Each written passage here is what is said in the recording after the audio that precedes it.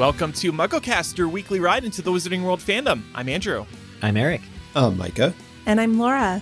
And on this week's episode, it's part 3 of our reviews and reactions to The Secrets of Dumbledore. But this week, we're going to be reading your reviews and reactions to the third movie in the Fantastic Beasts series. But before we get to all of that, I wanted to discuss a couple of the polls that our excellent social media manager Chloe has posted on the MuggleCast Twitter account in the past couple weeks. This first one, the poll says, which one of the hosts would the Qilin bow to?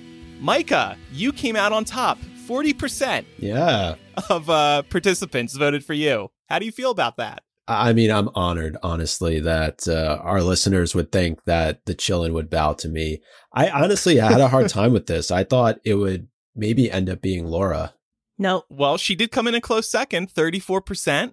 Laura, congrats. Oh, that means thank you. A combined 74% of our listeners think who was that last? The purest of it's hard to complain about these results because although I don't love my results, I'm not last place. Well, yeah, exactly. So Eric got 21% of the vote. So you three are kind of equally split. But then here I am, 4.9% of the vote. And by the way, I'm one of the people who voted for myself. So it's really like 4.5%. You voted for yourself? I voted for Micah.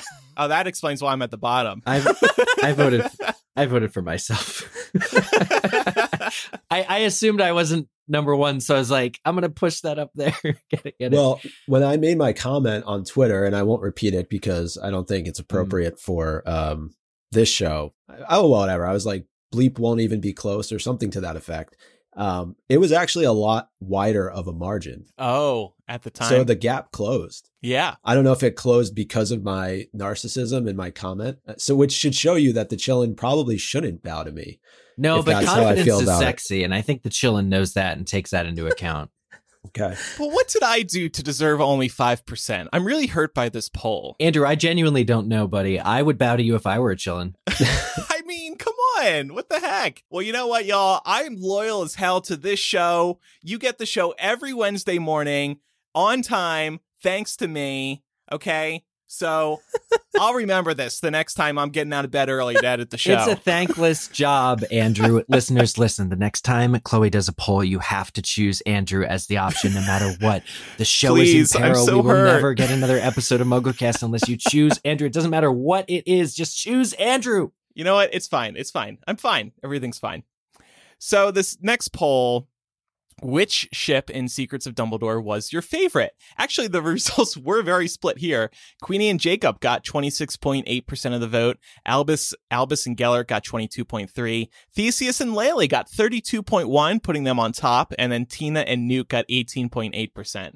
That's really funny considering their ship was only on screen for a couple minutes. I think maybe at this point, it's the least problematic pairing that people can imagine. That's true. And it also seemed the least forced. Again, going back to what we talked about in the last couple of episodes, yeah, Queenie and Jacob got sort of a resolution, but they didn't work through any of the crap that happened in the second movie. Like her drugging him, her joining Wizard Hitler.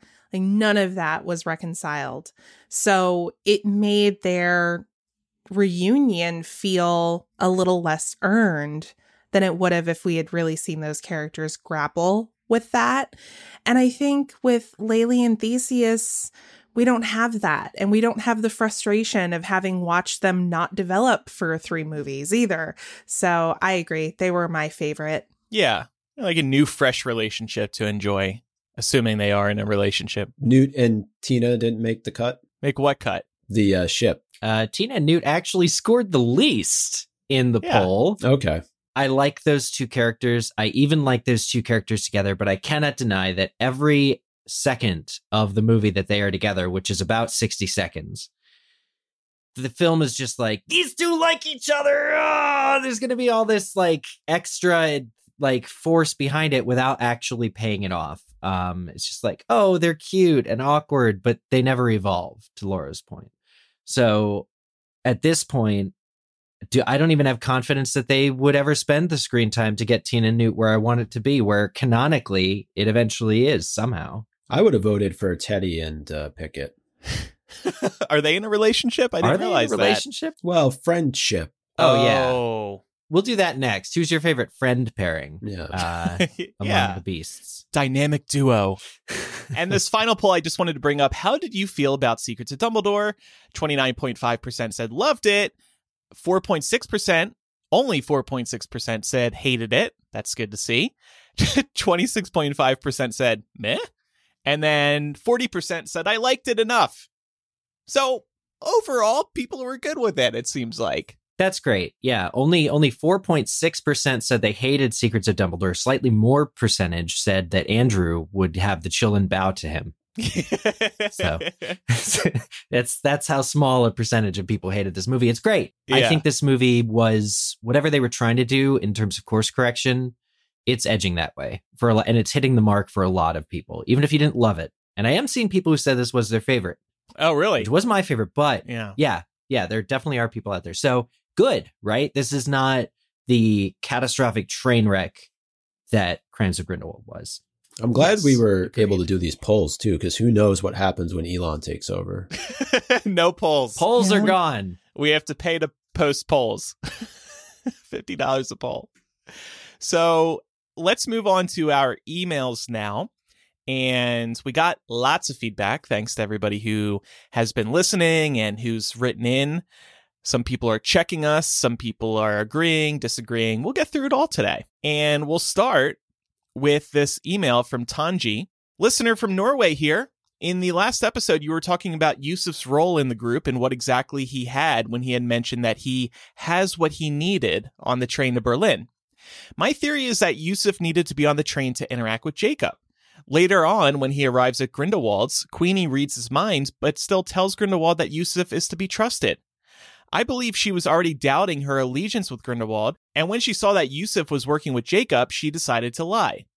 What Yusuf meant when he said he already got what he needed on the train is that he had gotten a memory showing him on the same side as Jacob and Newt. Love the podcast, Tanji. Yeah, I mean, I like this. I think, though, if this was the case, not saying that we need to be explicitly told every little thing, because I think audiences are smart enough to pick up on inferences, but it feels like this was never addressed. It was never addressed why Queenie sort of flipped the switch so quickly on Grindelwald. I mean, we see her at the end of movie 2 fully allied with him, and then at the beginning of movie 3 she's already doubting herself, and we don't get to find out what happened between those two periods of time to flip her.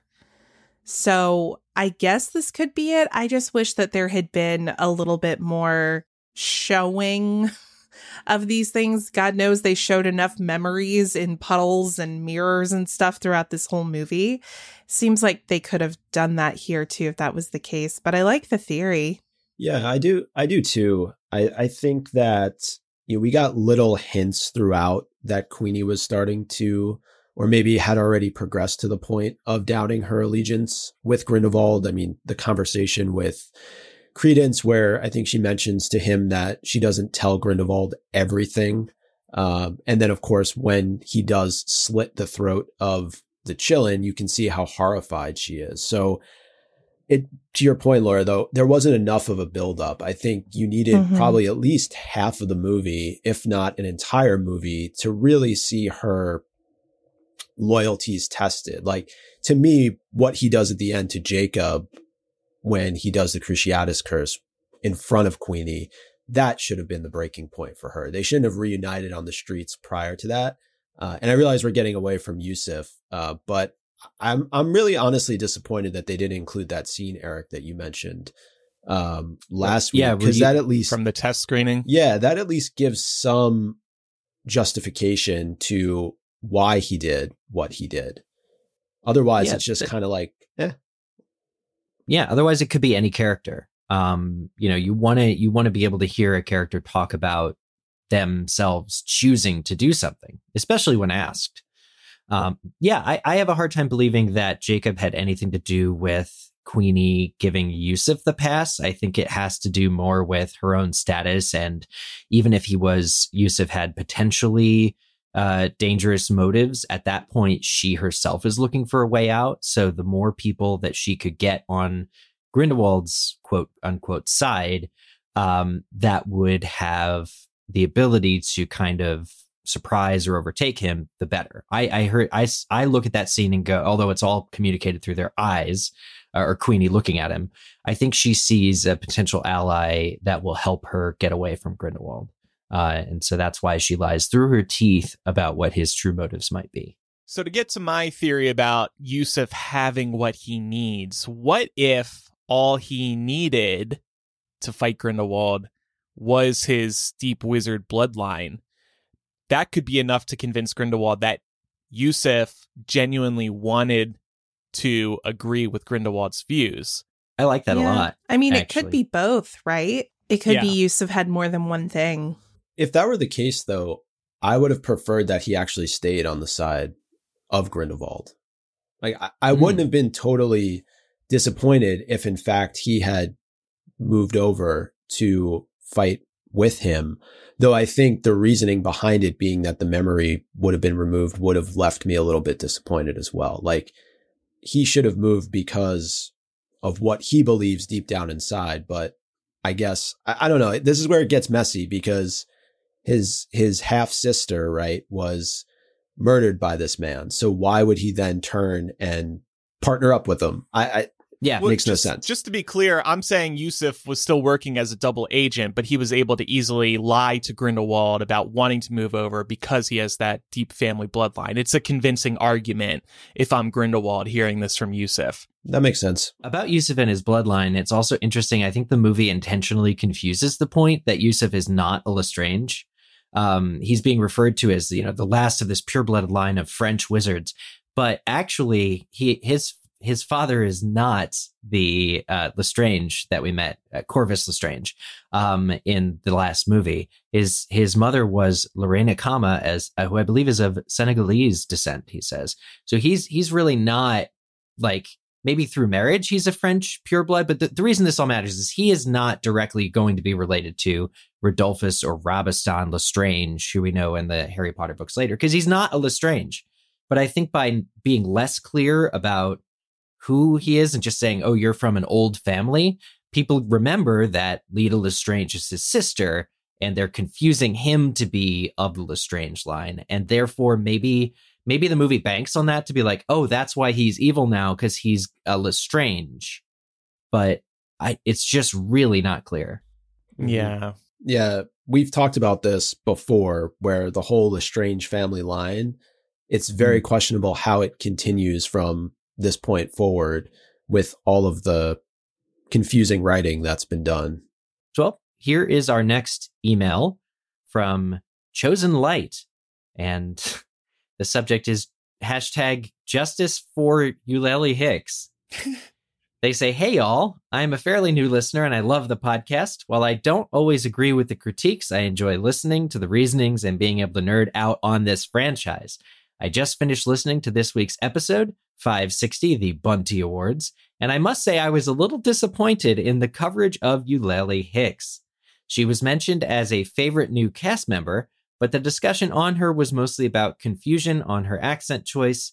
While that is an understandable critique, I was a bit let down that there wasn't much else discussed about her or why even she was a favorite. I think the only other time she was mentioned was a brief wonder if she will end up with Theseus. All of the other characters highlighted included actual reasons why they were loved by you all, and I was sad that Eulalie didn't receive the same amount of attention. So I am calling for a redo. LOL. Is it possible to give her a bit more time next episode? She had some of the most visually appealing fight scenes and was super integral to the film. I'm thinking she was a part of the team because she was close to Nicholas Flamel, due to her scene together with him in Crimes of Grindelwald. And Dumbledore also highly praises her for her defensive spells. In Secrets of Dumbledore, when he asked her to take Jacob with her to the dinner party. It would be cool to hear your thoughts on her wand also. I read that Jessica Williams was heavily involved in developing her character, and that her mermaid handle wand is related to an African water spirit, Mama Wada. I love the podcast and each of you bring to the show. Thank you so much for writing this in. I will say our very next character discussion is already slated to be Eulalie. I just wanted to point this out. We can all say something. We'll go around the table, say something nice about Eulalie Hicks. but we love Lally. And we love her so much that we've planned to do it properly in the form of a main discussion on her in, I think, 2 episodes time. So that's just what I want to say. Stay tuned. Yeah. All right, moving on. No. I love her accent, by the way. I don't know about you guys. No, I love it. Apart from, let's not go down that rabbit hole again. Yeah, we won't talk about it, but she was great. I will say, and I notice this more when I'm editing, sometimes we fall a little off track and then we forget to get back on track. And that's what happens with Eulalie Hicks. Okay. I think she's a great character. She was a refreshing new character, even though we saw her in Crimes of Grindelwald. I loved her opening scene, not just interacting with Jacob, but even before that, when she's directing this band of fake criminals to help her grab Jacob's attention. The first time you watch that, initially you have a very different interpretation of the scene, and then the second time you watch it, you understand what's really going on from the outset. She was clever, she was smart, she was fast. In terms of comedy, I put her up there close to Jacob, and Jessica Williams has that comedy background too. So I was going to say also, this character was one of the ones that I was most excited to see in this movie because I am a fan of Jessica Williams. Also, what's really cool, she's around our age, I think 30s somewhere-ish. She grew up reading Harry Potter too, and she's a huge Harry Potter fan. So for her getting to be in this movie was a dream. And I think that comes through in her performance because she really put her all into developing this character. You can see it just from the way that she interacts with other characters, the way that her comfort level in this world is so evident.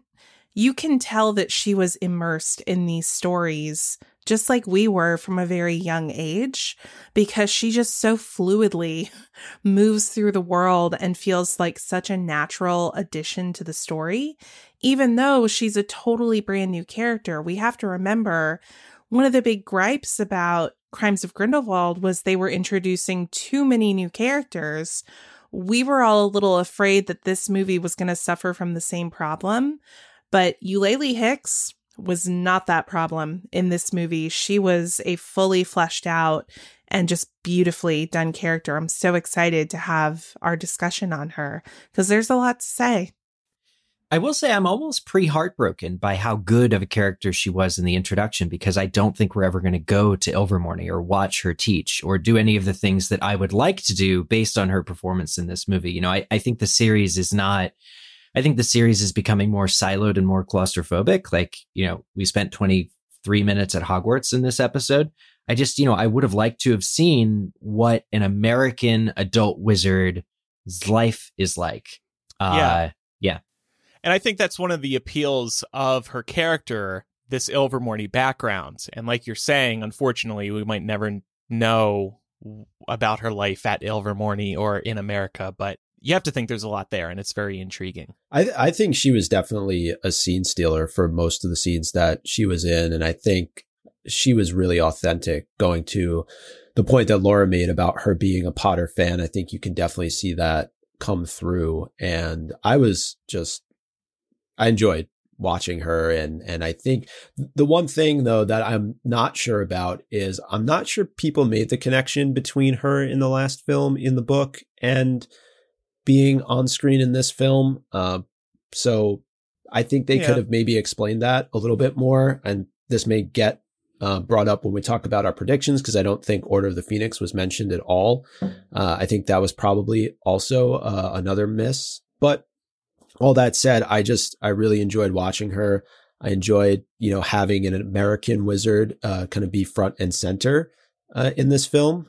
And the dinner party, the magic that she's able to do, in that one scene when they're escaping, I just thought was awesome. Yeah. Love some Eulalie Hicks. And we'll discuss her more, like Eric said, in a couple weeks in our character discussion about her, including about that wand. You can actually buy that wand through the Noble Collection. Oh, really? We noticed that a week or two ago. Yeah. Oh, Yeah. Interesting. Yeah. So stay tuned. All right, this next email comes from Jeff. Jeff says, "Hey, Mugglecast.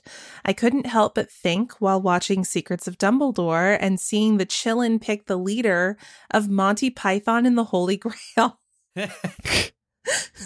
Strange women lying in ponds distributing swords is no basis for a system of government." That's a quote from Monty Python and the Holy Grail. Another one is, "Strange deer looking into your soul is no basis for a system of government."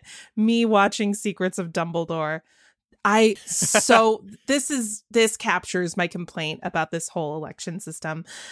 Jeff says, "Love the podcast, love the review.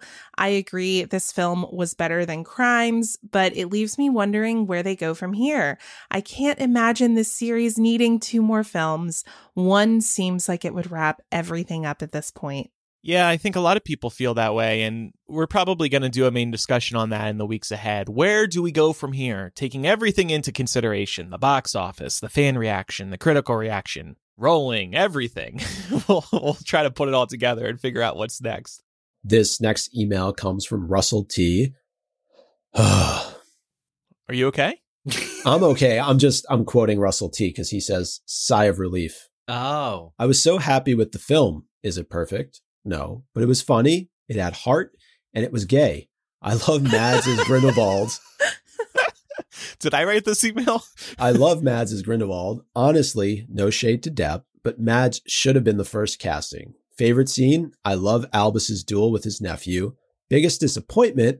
The breaking of the blood pact. I get they can't have some big Horcrux-like destruction story, but it seemed too easy to break. Also, Dumbledore's mirror world? I need an explanation. Maybe a few explanations in regard to the magic, but hey, I was very entertained. I want movies 4 and 5. Also, I like/don't like the Qilin, aka the Puxatawny Phil of the Wizarding World." Oh my God. Anyways, love the show. Can't wait for this discussion. First off, maybe we should explain to our listeners, since not all of them are from the US, who Puxatawny Phil is. He's a groundhog that pops up usually sometime in February to tell us whether or not we're going to have 6 more weeks of winter or not. That's right. that's how messed up things are here in this country. We very... base our seasons on a rodent. He actually passed away recently too. But how many of him have there been? Yeah, this has been a thing for a while. It's like the Doctor, he regenerates. Yeah. Oh, I see. It's like a phoenix. I mean, can you? Yeah. Right. Anyway, that was a great email from Russell. Puxatawny Phil has only been accurate 40% of the time over the last 10 years. So that's better than I would do. But I wonder how accurate the Qilin there's is. still always news coverage of him coming out and seeing his shadow or not seeing his shadow. It's very scientific stuff we do in this country.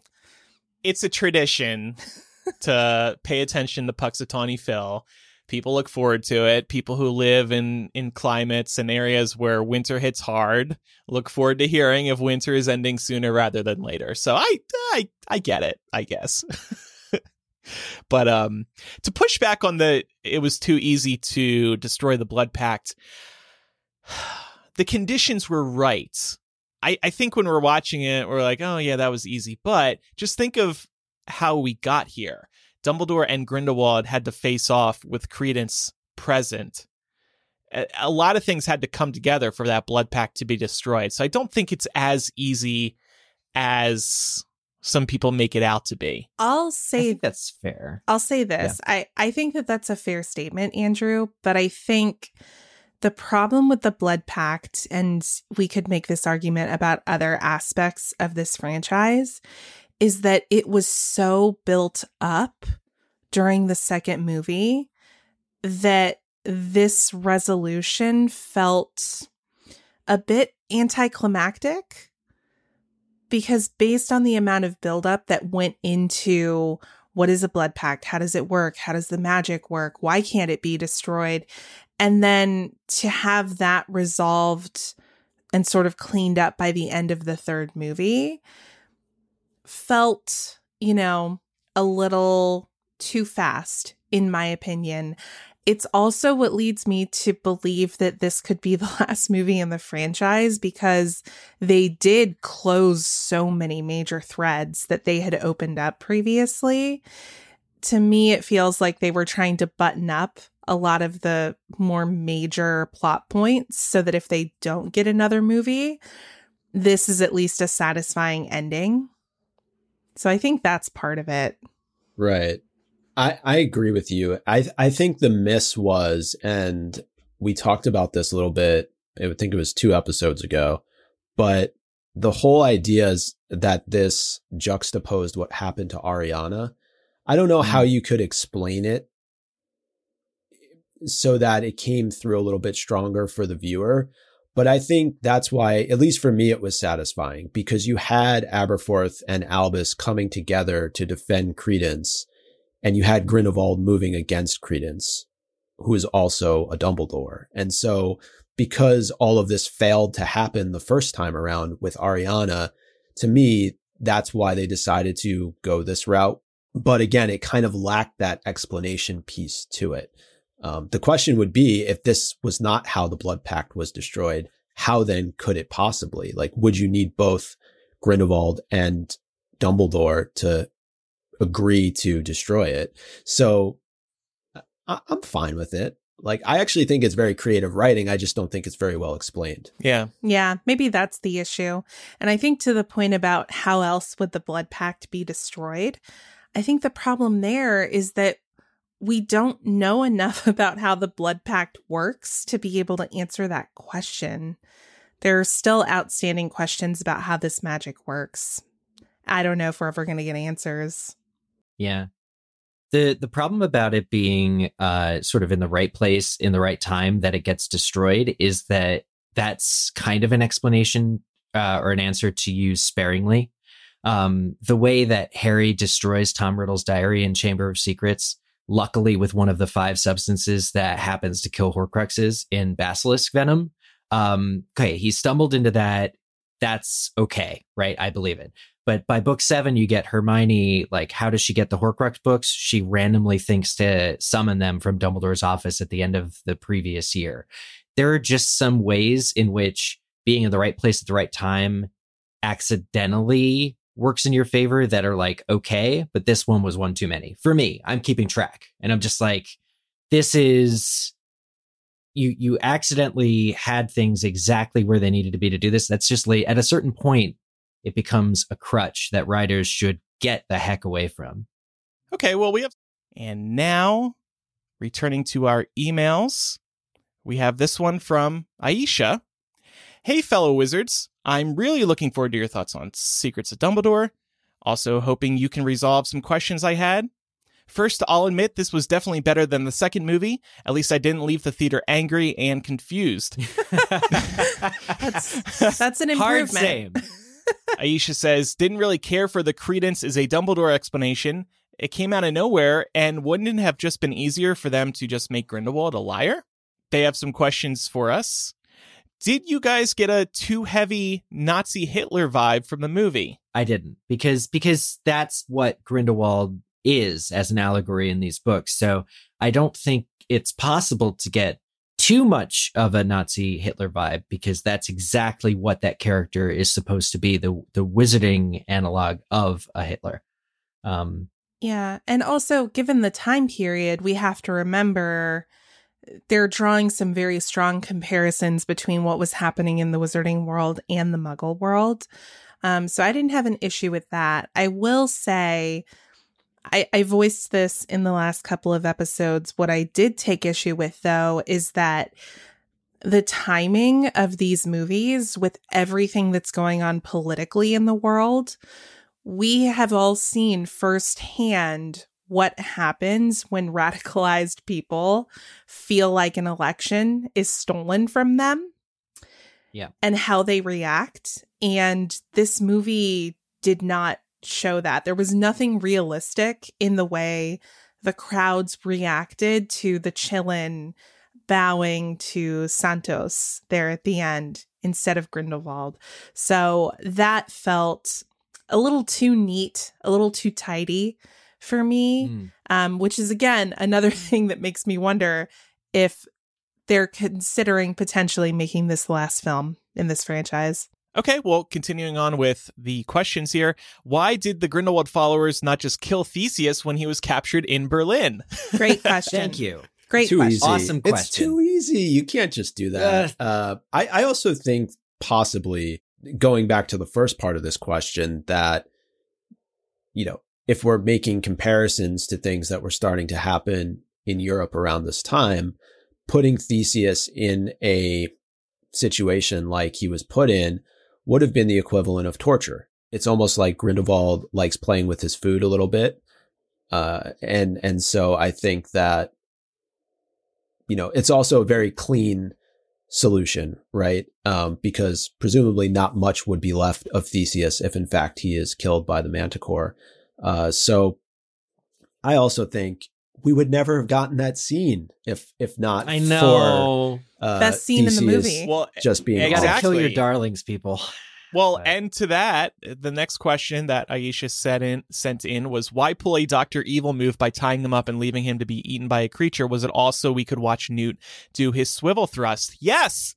And it was also just a scene to build a deeper relationship between Newt and Theseus. It was, it was to flesh out that relationship. Yeah, I think, Eric, you said this in the last episode, that that was one of the major comedic moments, like a lighthearted moment in the film. It's one of the only ones we really get where we're, whether it's Newt and Theseus, whether it's Teddy and Pickett, it's a fun scene to watch.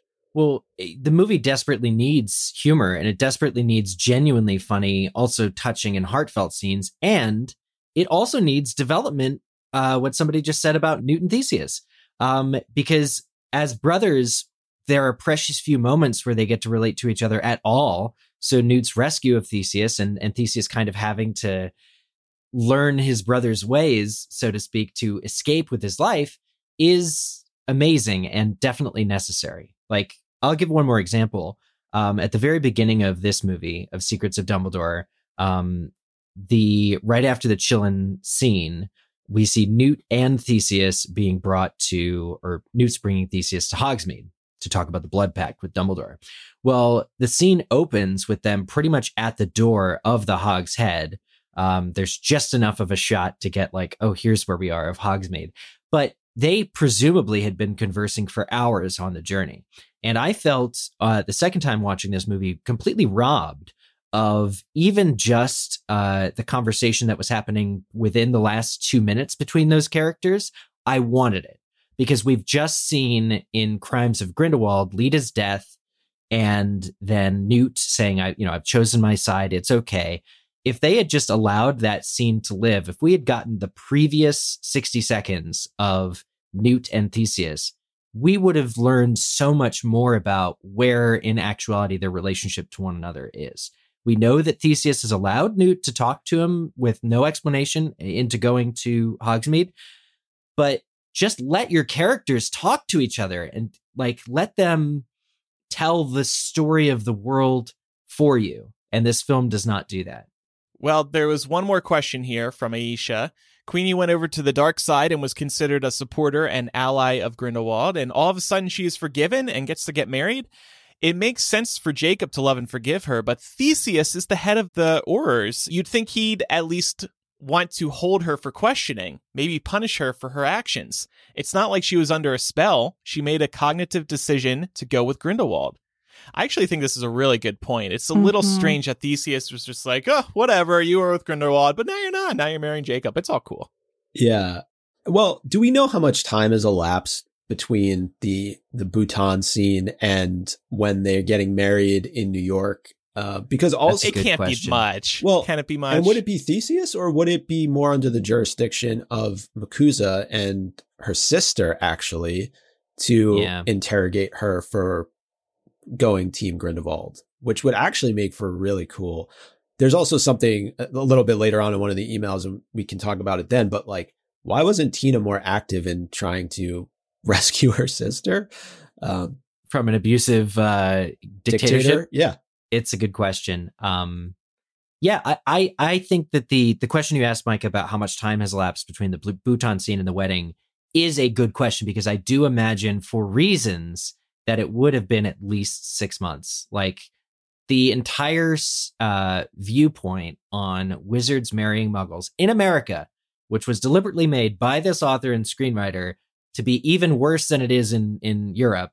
The idea that this wizard and witch can get married with no problem in a great, beautiful ceremony in New York is highly confusing. And my only explanation for it is that Santos, who became the Supreme Mugwump of the International Confederation of Wizards, was fine with wizard and muggle relations and actually changed the law. But that explanation is not in the movie. You have to do the work to figure that out. So I think that the Qilin bowed to her. She became the president. And because she just saw Grindelwald going off when he tortured Jacob on how unfit wizards and muggles were to marry each other, that she made as a priority in policy to allow wizard and muggles to marry immediately. And that was what we see the payoff being in their marriage at the end of the film. Yeah. But we have to remember, too, in this movie, only a year has passed since the events of the first film, right? So do we think they did a 6-month time jump, or like half the time that has elapsed so far in this story for this wedding? Time jumps, I wouldn't put it past them. Don't seem to be a thing this franchise is doing. But that's the only way I can explain how they're able to get married. Yeah. Is that Santos became the leader and then also put into place that it was okay. Because you can maybe marry in Europe right now in the 30s.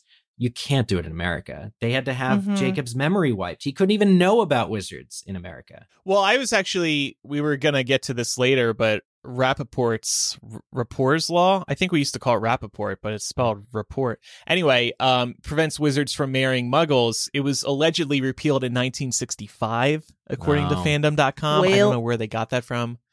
So, I mean, more maybe like they still 1930, did it. Am I right? Maybe they still did it under, like, they did it secretly, but then you think of, like, they got married in a window storefront. Like, people Fun could fact, just watch from the outside. Tina's there to bust them because it's still illegal. Oh, that like would that be idea. There's a huge battle at the beginning of Fantastic Beasts 4, and it takes place, again, no time jump, immediately at the scene of the wedding. And Tina busts Queenie and Jacob for getting married, and then busts Queenie for joining Wizard Hitler.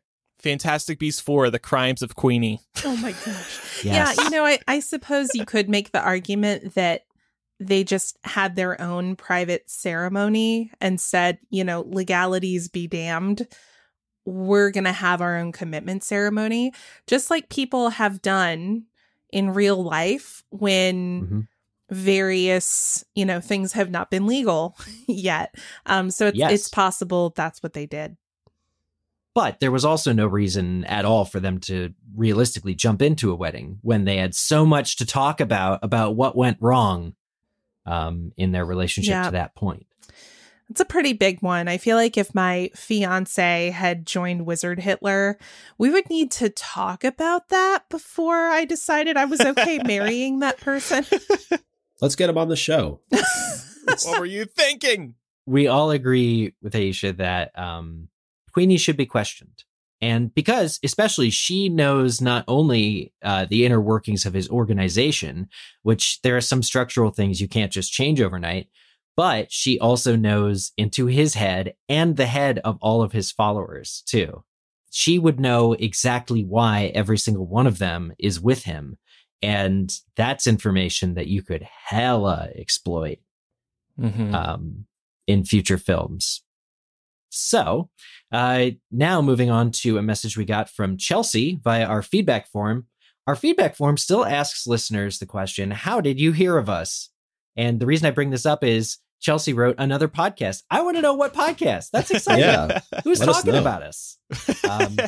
So anyway, the message, Love Secrets of Dumbledore. Definitely seemed like a bridging movie, like the 6th Harry Potter book movie. Typical Dumbledore at the climactic moment. His brother wants to talk to his son, and Dumbledore's like, no, wait for the right moment. Let him comfort his son. Like that Jacob got a wand, but didn't do magic with it. Haha. I would have been annoyed if he turned into some great muggle wizard. Same. Yep. We saw the movie in a brand new D-Max cinema in Perth, Australia, and the seats moved. The water scene felt amazing, like you were floating there with Newt as the chair moved. That's cool. That is cool. That is really neat. But really liked it. Can't wait to see more. Thanks, Chelsea. Did Jacob do magic with his wand a little bit? That was there nothing at all? Wasn't it initiated by Eulalie? Yes. Yeah. That's all it was the whole time, huh? Because that dinner scene is a little chaotic, so I couldn't really tell if he did get to keep it. He did. Maybe in the future he could do magic with it. It doesn't have a core though, right? So right. Well, he can maybe pop in a core like a battery. Oh my god. He just goes to Ollivanders and he's like, "Can I get a core?" Yeah, little core upgrade. Hey, if you can put a human being in a wall, you can put a wand core in a wood. Touche. Fair. That is something I also have questions about, but that would be too much of a rabbit hole for us to go down today. Our next email comes from Alyssa, and Alyssa says, "Hello, MuggleCast. Love the show and have been a fan since the beginning. I am a Harry Potter super fan, while my husband casually watches the movies with me when I ask, and occasionally buys me illustrated books for my birthday. We both saw Secrets of Dumbledore and overall enjoyed it. However, our biggest disappointment was in the big fight scene towards the end between Grindelwald and Dumbledore. As a Harry Potter super fan, I was hoping to get a fight scene like we haven't seen before. However, it almost looked as if they took the big battle between Harry and Voldemort and edited it right into this movie. Harry knew love and Voldemort did not. Harry had friends and Voldemort did not. We've seen a fight between two characters whose lives were completely opposite to one another. With Dumbledore and Grindelwald, there was love. They cared deeply for one another. There was loss of what might have been and the final realization that things could never be the same. I was hoping a battle between those kinds of characters would look a bit different. Perhaps it will in the future as the outcome shows itself, but it definitely left much to be desired. Keep up the good work, and so glad to see beasts as a focal point again." Agree. I felt like this was a little anticlimactic too, in part due to the blood pact mirror dimension magic that is never explained, that kind of removed these two from the setting of the election that they were in. Again, I feel like everything about this election sequence was too easy. It was too neat. It was too buttoned up. We all know that stuff is never, it never goes that way, especially during this time period when things are so volatile culturally and there are so many comparisons being made to what is happening in Europe in the Muggle world at this time. It just feels very neat, very like tied up in a nice, neat little bow. And it was just hard for me to buy it in a way that felt satisfying. So I agree. Next email is from Lisa. How she heard of us, online list of recommended podcasts. So we appreciate all those reviews that people are doing. And she says, "I thought Secrets of Dumbledore was much better, but still suffered from the mistakes previously made in the franchise in terms of trying to fix everything and still have some sort of character development. For example, loved Aberforth Aurelius moment, but wanted more of their relationship developing. Also, why'd they have to take the creature in a suitcase? Why not just use polyjuice to disguise yourself and shove it under your hat or in a Hermione-style bag? Elaborate shell game was not required.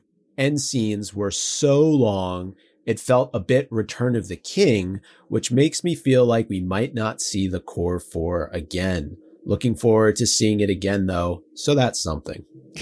Thank you, Lisa. Somebody, I don't know if we'll get to this email today. I can't remember if it's in our rundown, but somebody noted that by the end of the movie, they did get the core 4 back together. Queenie, Jacob, Newt, Tina, they're all back together. Wow. And now Laylee and Theseus. Yeah, except we never see them all in the same frame. We not don't even in see the wedding? No, because we don't even see the wedding, do we? Yeah, The close-up that's on Queenie's awesome dress and what Jacob is wearing only has Newt in it because Tina and Eulalie and Theseus have not arrived yet.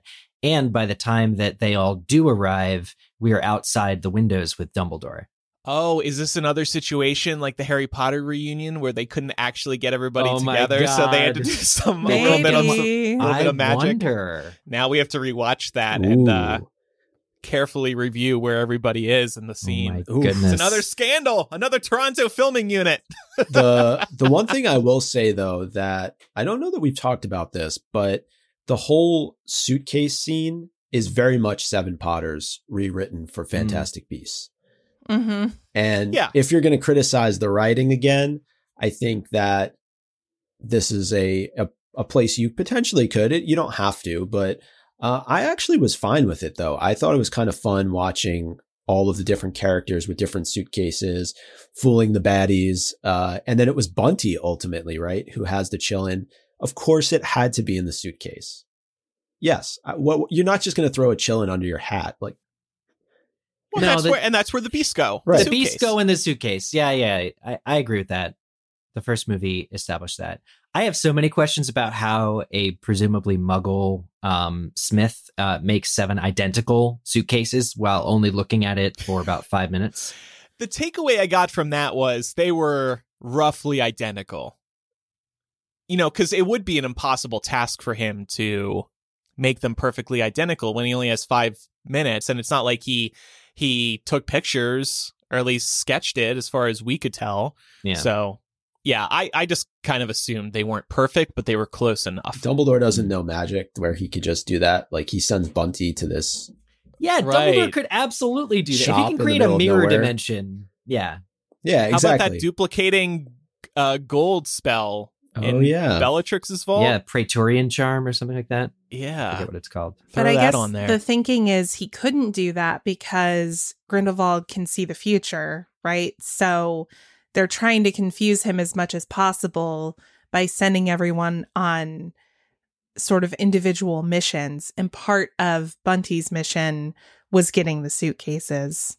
Okay. Fair. And maybe there's an argument to be made that would also be moving against Grindelwald if he was duplicating the suitcases. I actually really like this next email. I don't know if we talked about this, but this is from Eliza. She writes, I'm sure you're already planning to speak about this, but I just had to write about the Qilin bowing to Dumbledore. It took everything in me not to audibly gag in my theater when it happened. Oh. As the Qilin started going out into the crowd, I thought it would bow to Newt or Jacob. The former would play into why Dumbledore trusts Newt so much, and the latter would have helped tie together the earlier scenes of Jacob being told he has a pure heart and building up his confidence. Oh, that's such a good point. But have it bow to Albus Dumbledore, master manipulator and professional at raising pigs for slaughter? Don't get me wrong, I don't hate Dumbledore, but Harry recognizing Dumbledore was a flawed man was a huge part of the original series. So for him now to be seen as pure of heart was tough. To be honest, it was a nauseating, seemingly fan service choice, and I couldn't help but follow Grindelwald's lead and roll my eyes. Thanks for all you do. I love the show. I'm a longtime listener, and I can't wait to hear your reviews of the movie. So you're a fan of this take, Micah? 100%. Yeah, I'm actually on board with what she said as it relates to how Grindelwald reacted. I probably would have rolled my eyes too a little bit because, Jude Law does a great job in that scene where he's like, no, not me. But why? That was funny. Why bow to Dumbledore? Because he's not pure of heart at the end of the day. We know, certainly you would hope that a creature like the Qilin could see into the future enough to know all the things that this man is going to do to this poor child that's coming to Hogwarts, decades in the future. But even with what's happened to his sister, I agree that I think seeing the Qilin bow to Newt would have been really, really cool and well-deserved.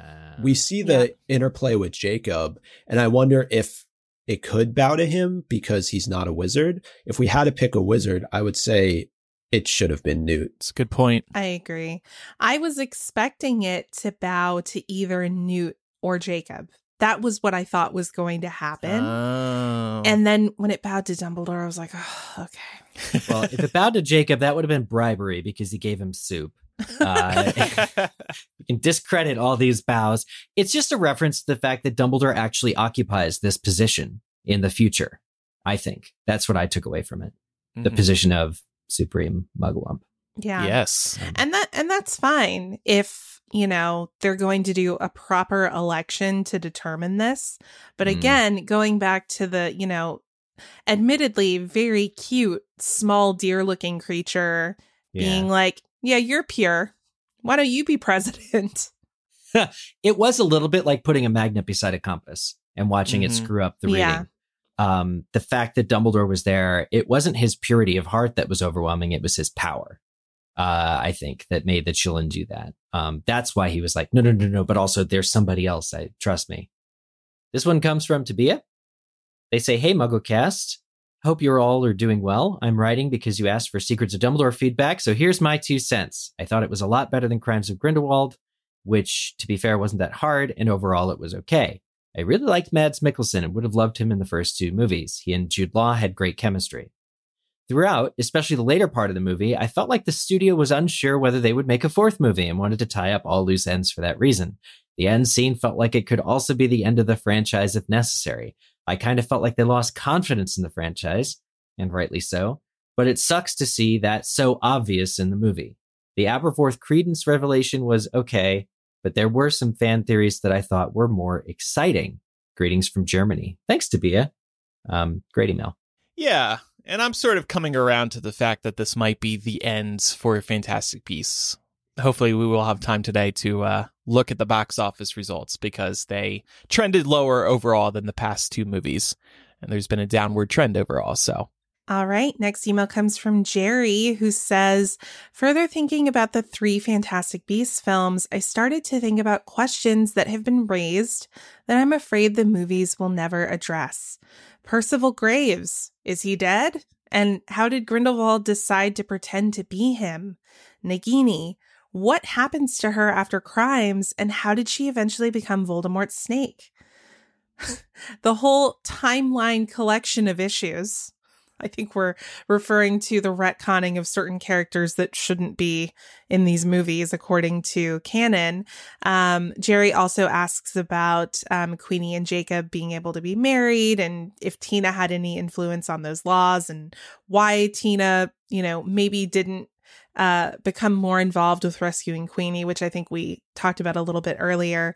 And then Jerry also adds, Credence, how did he manage to survive so long with an Obscurus when they have killed all other known Wizarding World children and so many more? Jerry notes.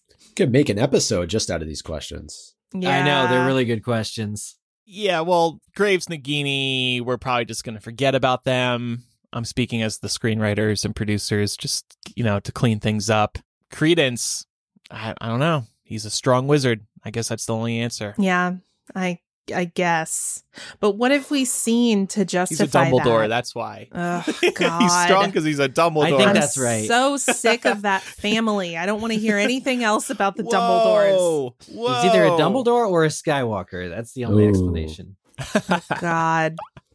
We also asked listeners for some feedback on social media. Thanks to our social media manager, Chloe, for pulling these all together. Amy Caraway over on Twitter said, favorite parts, anything with Mads and Jude, the swivel, and Teddy. I like it. Very, very short, sweet, to the point. Yeah, people like that swivel. Mm-hmm. Well, we're going to reenact it, right? Sure. Absolutely, but only on Patreon. Only on our OnlyFans. Only That Muggles. Only Muggles. Only That's Muggles. what we have to start. Deb said on Twitter, Secrets of Dumbledore beef is, according to canon, Aberforth is 3 years younger than Albus. Was he having this love child when he was 14 or 15? I mean, it happens. It happens. It is the perfect example, though, of how a little bit of like canon crossover of like referencing other media, how this does not hold up at all. Even though it's technically possible, that wasn't what they were envisioning when they talk about Aberforth falling in love the same year or same summer Albus did. like you don't take into account at all that they were both teenagers. Yeah. Naturally. Mhm. Yeah. I guess just ultimately his age isn't relevant. Like, I know if you do the math, you come up with this, but it just doesn't really matter overall. Well, and also, as messed up as the circumstances that lead to this can be, a 14 or 15-year-old boy can definitely father a child. Yep. Mm-hmm. So, Biologically, it's possible. yep. Whether they're equipped to do that is a whole other discussion. Well, Aberforth clearly was. I mean, look at this beautiful relationship he's had with Credence all these years. Yeah. He's like, I've always loved you, but I've only known about you for 15 minutes. He knew about the mirror his whole life. Right. Credence has just had a mirror pen pal this entire his whole life. Chloe Evelyn on Twitter says, I personally loved it. It had everything, more of the core group, action, and Mads Grindelwald is phenomenal. I'm so glad we got to see more into their relationship. I think Secrets of Dumbledore is a big improvement on Crimes of Grindelwald. Agree. Alex Bristol says, in response to how do you feel about Secrets of Dumbledore, it was better than a smack in the mouth. But to be honest, upon reflection, I think a slap in the mouth would have been better. What? Wow. What? No, come I'll on. see the movie again. Yeah, No. that's rough. Next one comes from Shannon over on Instagram, who says, I loved Mads Mikkelsen as Grindelwald. 20 minutes into the movie, I was already like, I want to see what the second movie would have been in this film franchise. My husband cracked me up when he said my favorite part was watching Steve Kloves throw out all the dumb stuff J.K. Rowling did in the second movie. I'm so satisfied with the answers we got too. And I thought it was clever how they literally wiped our memory of Lita, made us forget Nagini was ever in the series, cleverly wrote out Credence and therefore Ezra Miller, and got us back to the core four by the end. I absolutely adored the Beast's involvement in the plot as well. Every complaint or plot hole is directly linked to the damage control they were working on from the second movie. Yeah, totally agree. I think that the big problem for this movie was movie 2. There's just some plot holes you can't write yourself out of. And I think they did the best they could with what they had. They got back on track. Like I said, somebody had said that by then the core four are basically together. They are supposed to be all in one room, even if they weren't all physically present, maybe. New conspiracy alert. But the ship has been rightened for 2 more movies. Unfortunately, who knows if we'll get them. Agreed. Final post on social from BD over on Instagram says, I was overall very disappointed with this movie. I even cried to my husband about it after we got home. I really want more Newt, Tina, Queenie, and Jacob, but it just looks like we aren't really going to be getting that. It's turned into a Dumbledore series, and that's not what I wanted from these movies. The first Fantastic Beasts movie is one of my favorite Harry Potter movies, up there with Deathly Hallows Part 1 and Prisoner of Azkaban. And I've been hoping they would go back to focusing on the actual main characters. This movie also has tons of plot holes. Things just kind of happen and don't really make sense. And I'm not happy about how they explained Credence was a Dumbledore. And Credence gets so sidelined in this movie. He's such a cool character, and I feel like they just kind of given up on him. The more I think about this movie, the less I like it. I really think that we won't be getting any more Fantastic Beasts movies after this. Also, there were not enough Fantastic Beasts for this to be considered a Fantastic Beasts movie. So BD also would prefer a slap in the mouth over seeing this movie again. It's very interesting, like how polarized a lot of these reviews are. Yeah, I guess it depends on how wrapped up you get in certain characters. I think, Eric has also really wanted it to get back to the Beasts and Newts and the core four. But some people are really living for this Dumbledore Grindelwald story. That's me. I'm team Grindelwald Dumbledore story. And that's where it's going to continue to go if it continues to go, in my opinion. All right. Well, we couldn't do this show without the support of our advertisers and our patrons. And now it's time for some feedback from our patrons. We'll start off with this simple one from Justin.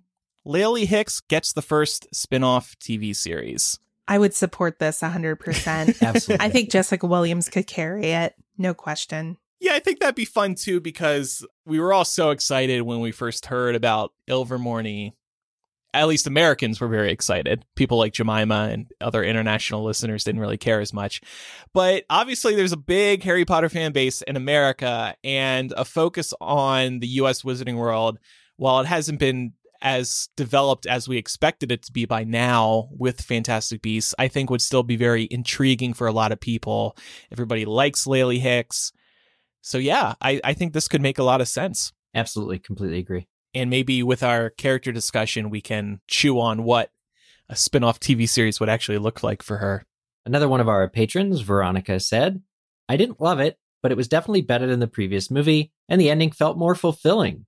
Definitely less confusing than the Crimes of Grindelwald. I'm excited that the Blood Pact is broken and hoping to get a really cool fighting scene between the two someday. Yeah, that's another recurring thing that we talked about, how the fight between Dumbledore and Grindelwald in this movie is kind of, pulling of the punches. It's in a mirror dimension with no stakes. So I agree with that. I think the eventual fight will be everything we're hoping for if it is ever realized on film. Next one comes from Jeff Hutton, who said, everyone had babies. Manticore babies, Niffler babies, Qilin babies, even Dumbledore babies. Yeah, I went there. I thought the way they married the relevance of the beast with the action of the film was excellent as well. They clearly took notes and made a much better mousetrap this time, or Niffler trap if you prefer. I see what you did there, Jeff. Very good. Emily says, my main takeaways. I really love the characters from this series, but it's too many to develop on screen. And as a Tina stan, it was tough to see her in 90 seconds total? Oof. Yeah. Also, way better than the last movie. I surprisingly even liked how they resolved the Credence arc. But it still feels like this is all coming to an end, especially with the way they shot the conversation with Dumbledore and Newt. My friend's theory, with my last point, is that they're going to officially pivot away from Fantastic Beasts proper and just make it a Dumbledore story that Newt and team show up in a bit, but are no longer the central focus. I agree. Yeah, I hate it, but I agree. Yeah. This next one is from Anne. Holy moly, I knew things were serious when the entire audience screamed, what? When we learned the truth about Credence. Though I will say I like this better than the theories that he was Ariana's child from the assault she suffered from the Muggle boys. Yeah. At least it made sense. Well, I do like Johnny Depp. I think Mads Mikkelsen was fantastic. And honestly, I wish he had been Grindelwald from day one. I really think this movie fixed what COG got so wrong, and I truly hope they will give us the last two films. I'm glad everybody felt so good about Mads in the role. It was a little risky, switching things up. Yeah, but he was great. Yeah, definitely. And it worked really well, and everybody seems really happy about it. Yeah. And our last patron comment that we're using comes from Shannon over on Patreon. Overall, I enjoyed this movie more than Crimes of Grindelwald, sensing a theme there, but it still had its flaws. I appreciated the trimmed down storyline and agreed they button up a good deal of story in case the series doesn't continue. One of the things I would change is the election of Grindelwald. I wish his election had stood, and the next movie could really show his rise to power and influence on both the Wizarding and Muggle communities. I think this would have been a nice way to extend the timeline and get some buy-in from the viewers, giving a sense of urgency. There's not a lot of canon surrounding the period of time the next movies will be set in, so it could be plausible for Grindelwald to be Supreme Mugwump, but HP readers to have never known that piece of information. Maybe that part of his story was erased from the history books. I feel the way the election was so easily overturned in this movie was too simple, but I understand why they did what they did in order to put a tentative end to the series. That's a good question. I actually was surprised by the switch. I assumed Grindelwald was going to be elected, even while watching it, because that is what happened in history when Hitler was appointed the Chancellor of Germany in 1933, a position that he held for 12 years before his death. So I was totally expecting Grindelwald to actually get the role of leader in the Wizarding World. How about you guys? Yeah, I was too. And I actually wonder if that was part of the rewrites. If the intention was that this movie was supposed to end on a dark note of him getting this power to set the stage for future installments. And I think that might have been part of the rewrites to make the story simpler, but also make this feel like a satisfactory finale in the event that it ends up being a finale. Yeah, that's a really good point. I agree. I would have liked to have seen this ending. I think it's really cool and would have set up the series to continue. The question is it actually going to? Right. That's the question on all of our minds that I think we are going to be talking about on next week's episode. Yes. So to round us out today, we're just going to briefly look at one of our predictions from a few weeks ago. We said, how much will the film make domestically over opening weekend? Fantastic Beasts 1 had made $74.4 million. Fantastic Beasts 2 slid down and made $62.1 million. I predicted it would make $55 million. Eric said $45 million. Laura said $50 million. Micah said $58 million. The total was $42 million. So good job, actually, Eric. Well, yes, but with Price is Right rules, we all failed. Oh, yeah, that's true. Mm-hmm. Okay, but you know what? I'm pleasantly surprised to be the closest failing answer. You did here. win. Yeah. You did win. Aww. Yeah. Good job. But that's kind of sad, right? Because we did expect. Yeah. I mean, that's a 20 million drop from the last movie. And that's from the last movie. Yeah, so just trending downward. And again, I've been on this, I've said this before, that's with all the Hogwarts promotion. That is saying going back to Hogwarts. That is with Hogwarts on the poster. They sold their soul of the franchise, making it all about Hogwarts all the time and the Harry Potter theme and that guy playing Quidditch. But, you know, that guy that carried all the trailers. That mystery man, yeah. But yeah, I'm shocked to see that. That's because we're talking about more than a COVID impact. We're talking about people are actively choosing not to see this film, and I'm actually happy about that in the sense that I think people are making choices for media in a time where it is still dangerous to go to the theaters, making choices that are reflecting a more safe approach. Mm-hmm.